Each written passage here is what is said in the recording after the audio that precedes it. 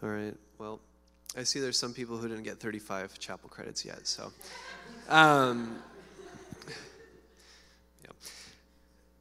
After all the exams, after all the presentations, after all the papers, after all there being no hot water in Grade 80, after getting the flu that's been going around, and I have it right now, so bear with me, after all the nights studying, after preparing for graduation, the life after part-time jobs, long-distance relationships, and working as hard as you can to get the B in the class that you didn't think you would pass.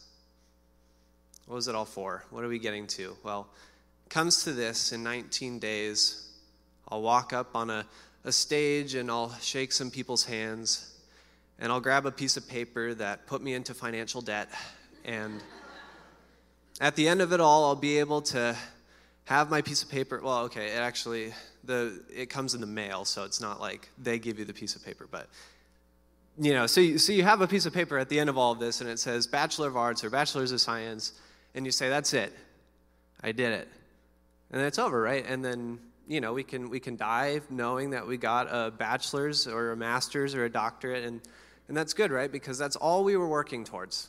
There was nothing else afterwards. We were just working for the piece of paper, and that's it. And then you're looking at me, students, teachers, and you online, and you're thinking to this skinny kid up here, like, no, he's got the wrong idea, because it's not about the piece of paper. It's about the life that comes after, right? Right, okay. But do we really live like that? Do we really live like it's all just for the piece of paper, the life after? Do we really live like there's a life after this life? And I'm not talking about college life anymore. I'm talking about this life. Do we really internally think to ourselves in our mind, I'm working for the life after this? Or do we think to ourselves, I'm working to make the most just out of this and to get to the end, and that's it? And so James, in his letter, as we're going to look at in chapter 5, verse 7 through 11, is going to explore this a little bit. And he's going to provide some examples of how we can get to the end where our mind should be set and what should we be thinking of to prepare for the life after. So as you open up James chapter 5, it'll be on the screen. It says this: "So be patient, brothers and sisters, until the Lord's return. Think of how the farmer waits for the precious fruit of the ground and is patient for it until it receives the early and late rains. You also be patient and strengthen your hearts, for the Lord's return is near. Do not grumble against one another, brothers and sisters, so that you may not be judged. See, the judge stands before the gates. As an example of suffering and patience, brothers and sisters, take the prophets who spoke in the Lord's name. Think of how we regard as blessed those who have endured. You have heard of Job's endurance, and you have seen the Lord's purpose, that the Lord is full of compassion and mercy." Let's pray. God, we come before you today to learn a little bit about what all of this life was really about, what we're working towards, and what, in light of your Easter Resurrection Sunday, what this means for our future. So God, I encourage you to challenge us. God, ignite something in us and inspire us to live differently than we did coming into this place today. It's in your name we pray. Amen. So we read this scripture from James, but, I think we kind of phase out sometimes. What does it really mean, though? What was James talking about when he talks about this farmer waiting for the rains, for Job's endurance, for the prophet's patience, and for the judge who is standing at the gates? Of course, we can all infer that that's Jesus, and really when we're thinking about this life after our lives, how do we live? And so when we break down this passage, we'll come to find that James is providing 3 examples for us of how we should set our minds and think to ourselves about what we're preparing for.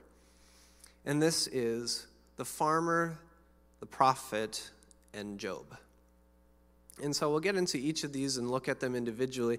The first one is the farmer. And so we see this character that he portrays in verse 7. And so I'll read that part again. He says, "So be patient, brothers and sisters, until the Lord's return. Think of how the farmer waits for the precious fruit of the ground and is patient for it until it receives the early and late rains." And so in preparation for this, I was thinking about, in light of a life after this life, how does that relate to a farmer waiting for rain to come? And so I start to examine this, and I think of all the different metaphors, all the different symbols that come out of farming and planting. We see this all the time in the scriptures. The vine, the tree of life, fruit, planting seeds. And so in light of this, I think that James is being very crafty, very artistic when he's saying that life after this life is like a farmer who worked very hard his whole life, planted seeds. And for you, that probably means spreading the gospel message, implanting Jesus and his message into people's lives, cultivating that ground, and then waiting for a day in which Jesus would return, where water would come onto those seeds and we would see the real fruits of it all, what it was really all for in the end, what we were all working for, that really in light of this all, we're like farmers, that we're planting seeds in soil, and that someday there will be fruit from it all. The second example, the prophets and patience. He says this in verse 10, "As an example of suffering and patience, brothers and sisters, take the prophets who spoke in the Lord's name." And so at my time here at Northwest, I had the privilege of taking the book of Ezekiel with Dr. Himes, one of the major prophets in the canon. And so I was just thinking about that, how James is alluding to a very Jewish audience who knows very well the Old Testament. And so, of course, he can make all sorts of different references to the Old Testament. And so by saying the prophets, the original reader is thinking to themselves, oh, yes, the prophets, they suffered and they endured and they had patience. But I think oftentimes the prophets are kind of one of the books that we neglect a lot. The book of Ezekiel, Jeremiah, when you read it, there's a lot of like, oh, yeah, you adulterous people, you Israelites, and your idols and things like that. And you're like, oh, okay, so they were bad people, and, then they get judged, right? And then you kind of skip over that, and you're like, oh, yeah, Matthew and Jesus. But really, when you take a look at the character of the prophets, there's so much going on there in terms of what the prophets are enduring, what the prophets are dealing with in light of a people that are totally ridiculing the prophets for saying, why do you keep saying bad things are going to happen to us? God's got this all under control. God's going to protect us. He's promised all these good things to us. And so I think in light of Ezekiel, in this class I've been taking, you have this character, Ezekiel, and he looks out at Israel and he starts to notice that they're really not following God.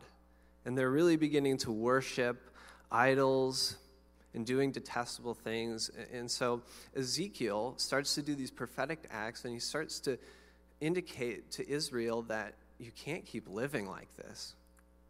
And he's really speaking, on behalf of God, and he wants Israel all to know that they can't keep living and worshiping idols. And how does Israel respond to him?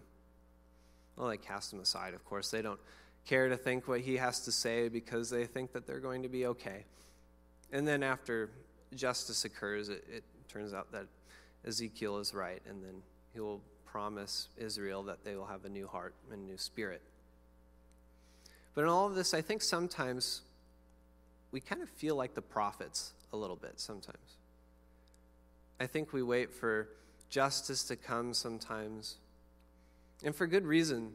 If we're really looking for this life ahead, I think we should be striving for good things. I think we should be persevering not with selfish intentions in mind, that this is all there is, but rather that there's a life after this life. There's a life after this life, and it's worth living for, it's worth dying for, it's worth doing the right things for. And sometimes it's incredibly difficult. I think sometimes we'll suffer, and we have to have patience like the prophets who are getting ridiculed for doing the right thing. And we simply have to wait for vindication to come. And I think one day, I know one day, that there will be a day where Jesus will return and everything will be set right. And justice will be restored. And so James is turning to all of us and he's saying, knowing this, that Jesus is going to come back, be patient like the prophets, continue to do what is right, continue to uphold God's standards, to love and honor him in everything you do. Don't be set on the things of this world because they're not going to last. But be set on God, eternity, Christ Jesus. And the last example we see is Job and endurance. And I think if you know the story of Job, sometimes we feel like Job a little bit.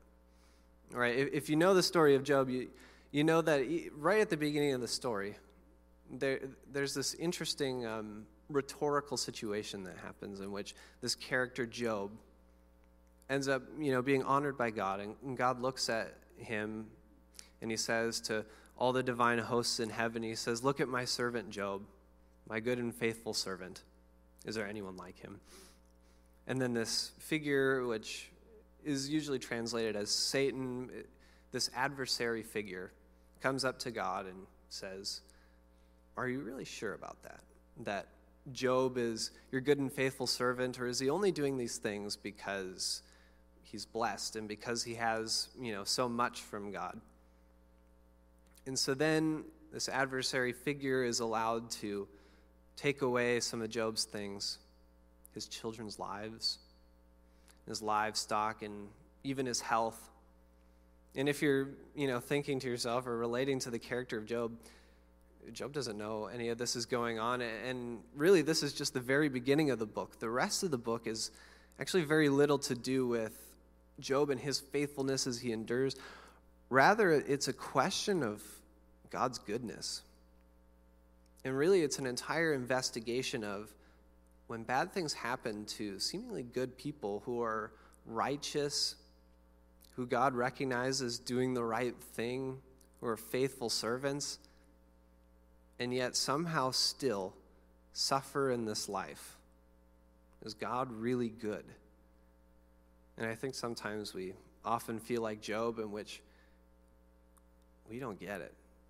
The prophets, we know why the suffering is occurring. Sin of Israel, of stepping away from God's plan. But with Job, hard to see, hard to picture, hard to understand. And James pulls this example as well, and he says, have endurance like Job.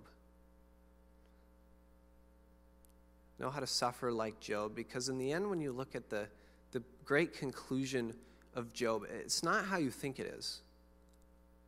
That all of this book is an entire discussion about why do bad things happen to the righteous. And so at the end of the book, in chapter 38, I believe, the character of God himself out of a whirlwind comes to speak to this situation, to provide an answer for this whole discussion between these friends and Job. And he doesn't give a very simple answer. In fact, he doesn't seem to answer the question at all. Instead, he says, "Job, how would you like to run the world for a little bit?" And he starts to give an image or a picture of the great scope of the world that we are in, of every single little blade of grass outside, of every drop of water in a great big ocean, of every star in a galaxy and galaxies in a universe. And we're like this. We're like a flicker in life. And so though this, sometimes in God's response, it seems a little confusing and even harsh at times, I don't think it really is. I think there's something very powerful to say when we realize how very small our lives are and compared to infinity.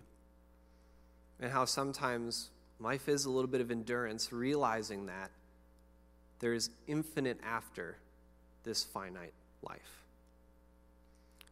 When we realize that our endurance, our suffering, death isn't the end. It wasn't this scale, it was infinity scale. And then I think that in the end, that helps us to endure quite well. And so the author, James, he looks at us and he says, be like the farmer who's patient for the rains on the seeds we're planting. He says, be like the prophets, waiting for God to set everything right. And so in your hearts, continue to do what is right. And sometimes when we're feeling like Job, he says, endure. There's a life after to come where God will set everything right. And so thinking this in light of graduation and coming back to what I said earlier, I've come to realize as in 19 days I'll be graduating, I wasn't working towards a piece of paper. I wasn't working towards a diploma. And none of us are. And it would be silly to live just for that in college. But rather, we're living for the life afterwards. That everything we do in college is preparing us for what happens after college. And in the same way, I think, James is trying to tell us that everything in this life is preparing for a life afterwards. And so as we bring this all together, I think there's one main point in all of this that James is conveying, and it is this: let your life show there's life after death. Let your life show that there's life after death. And I want you to take a moment and think to yourself in your life, what would it look like if I truly lived out that there was life after death? How would I spend my money if I thought that there was life after death? I can spend my money for the things that I'm interested in this life, but what might endure in life after death? What might really be valuable? What might really be worth putting my time into? What conversations might I be willing to have knowing there is life after death? What hard topics might I address? What hard work would I be willing to put into knowing there's life after death? And I think even a bigger picture, what would it look like if every single Christian, every believer in this place, every person at Northwest University, what if we all believed? What could our community look like if we all lived out that there was life after death? You imagine how much of the world we could change if we were not focused on this world but the next. If we lived completely and totally selfless, knowing that God will set everything right in the end. And James, he comes to touch on that very thing. And he says, be patient, endure, because God's going to come back. Jesus, who we celebrated on Easter, he didn't just stay in the grave, but he was the very first person, the pioneer and perfecter of our faith, to show that the story doesn't end at death.